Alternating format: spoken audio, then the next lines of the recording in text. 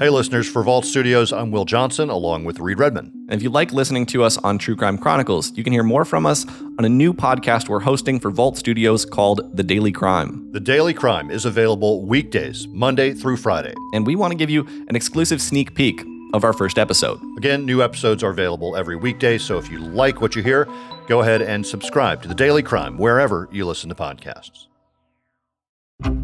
Coming up. When you think about, what as a society and what as a criminal justice system people expect, one of the things they expect is that we do everything we can to protect people who can't protect themselves, and children are certainly at the top of that list. For Vault Studios, I'm Will Johnson. And I'm Reed Redmond. We'd like to welcome you to the show and our very first episode. We know you have a lot going on, but you also love true crime. That's where we come in. Monday through Friday, we're going to be taking you inside a new case every day. And we'll be joined by reporters from our stations around the country. So let's get into it. Reed has today's story. You're listening to The Daily Crime.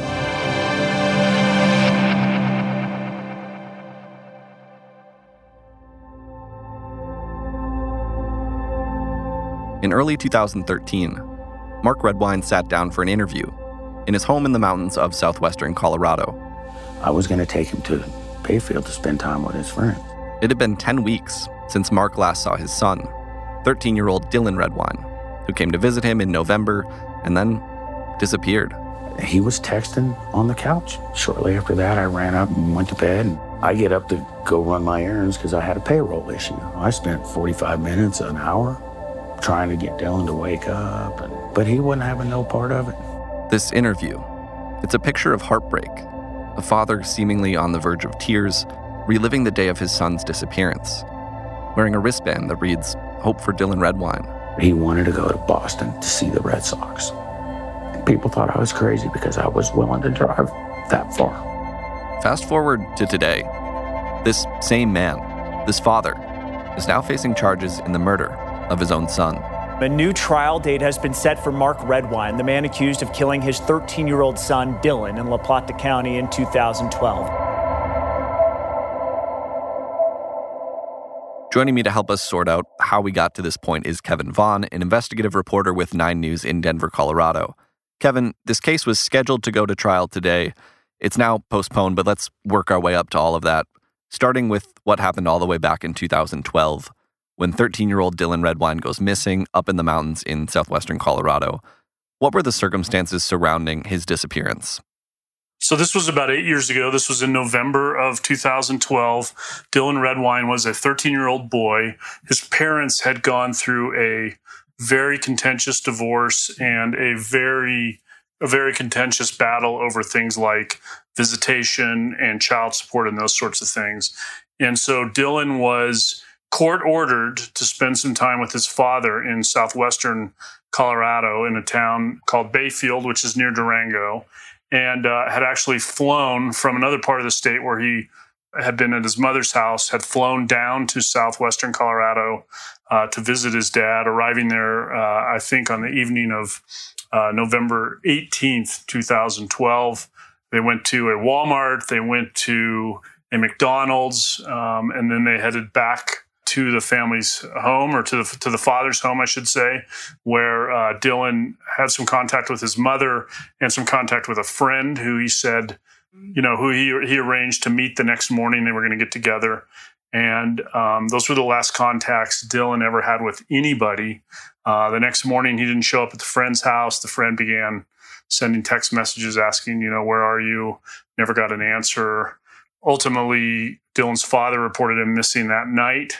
He told authorities that he'd gone out that morning to run some errands, and when he left, Dylan was in the house asleep, sleeping on a couch. When he got back later that morning, Dylan and his belongings were gone. So as far as we know, the last person to see Dylan before he goes missing is his father, Mark Redwine, who tells police that he saw him at 7:30 a.m. that day when, as you mentioned, he drove off to go run some errands. And just to clarify things a little bit, Mark Redwine lived alone, so there wouldn't have been any other family members or anything like that around that morning, right?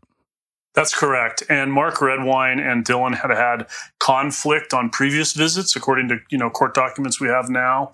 And Dylan had actually asked if he could, instead of staying with his father at his home, if he could go stay at this friend's house. according to the allegations outlined in the criminal case, Mark Redwine would not allow him to do that and told him he had to stay there. And so Mark Redwine, by his own admission, is that he saw him the morning of I guess that was November 19th. The last time he's known to have been seen before that is on some security footage captured as they were, traveling around after he got down there to southwestern Colorado. And looking back through some of the 9 News coverage from 2012, it seems like the search for Dylan pretty quickly became a big story in Colorado. It absolutely did. This was one of those cases that, involving a child that got a lot of attention from news media in the state. Dylan Redwine. His face and name are everywhere in the southwestern corner of Colorado, but the boy himself is seemingly nowhere. The 13-year-old vanished in November 2012 while he was on a court-ordered visit to his father in southwestern Colorado, when the 13-year-old boy disappeared, launching search after search and national concern for the whereabouts of the missing teen. Even though it happened in a fairly remote area, far away from the Front Range where the big cities of Denver and Colorado Springs and Fort Collins and Pueblo are located, it did get a lot of attention and has continued to get a lot of attention all of these years since. To hear the rest of my conversation with 9 News investigative reporter Kevin Vaughn, head over to The Daily Crime and hit subscribe. The full episode will be available January 25th, and there will be new episodes every weekday after that. Thanks for tuning in to this sneak preview. Will Johnson and I will see you over there.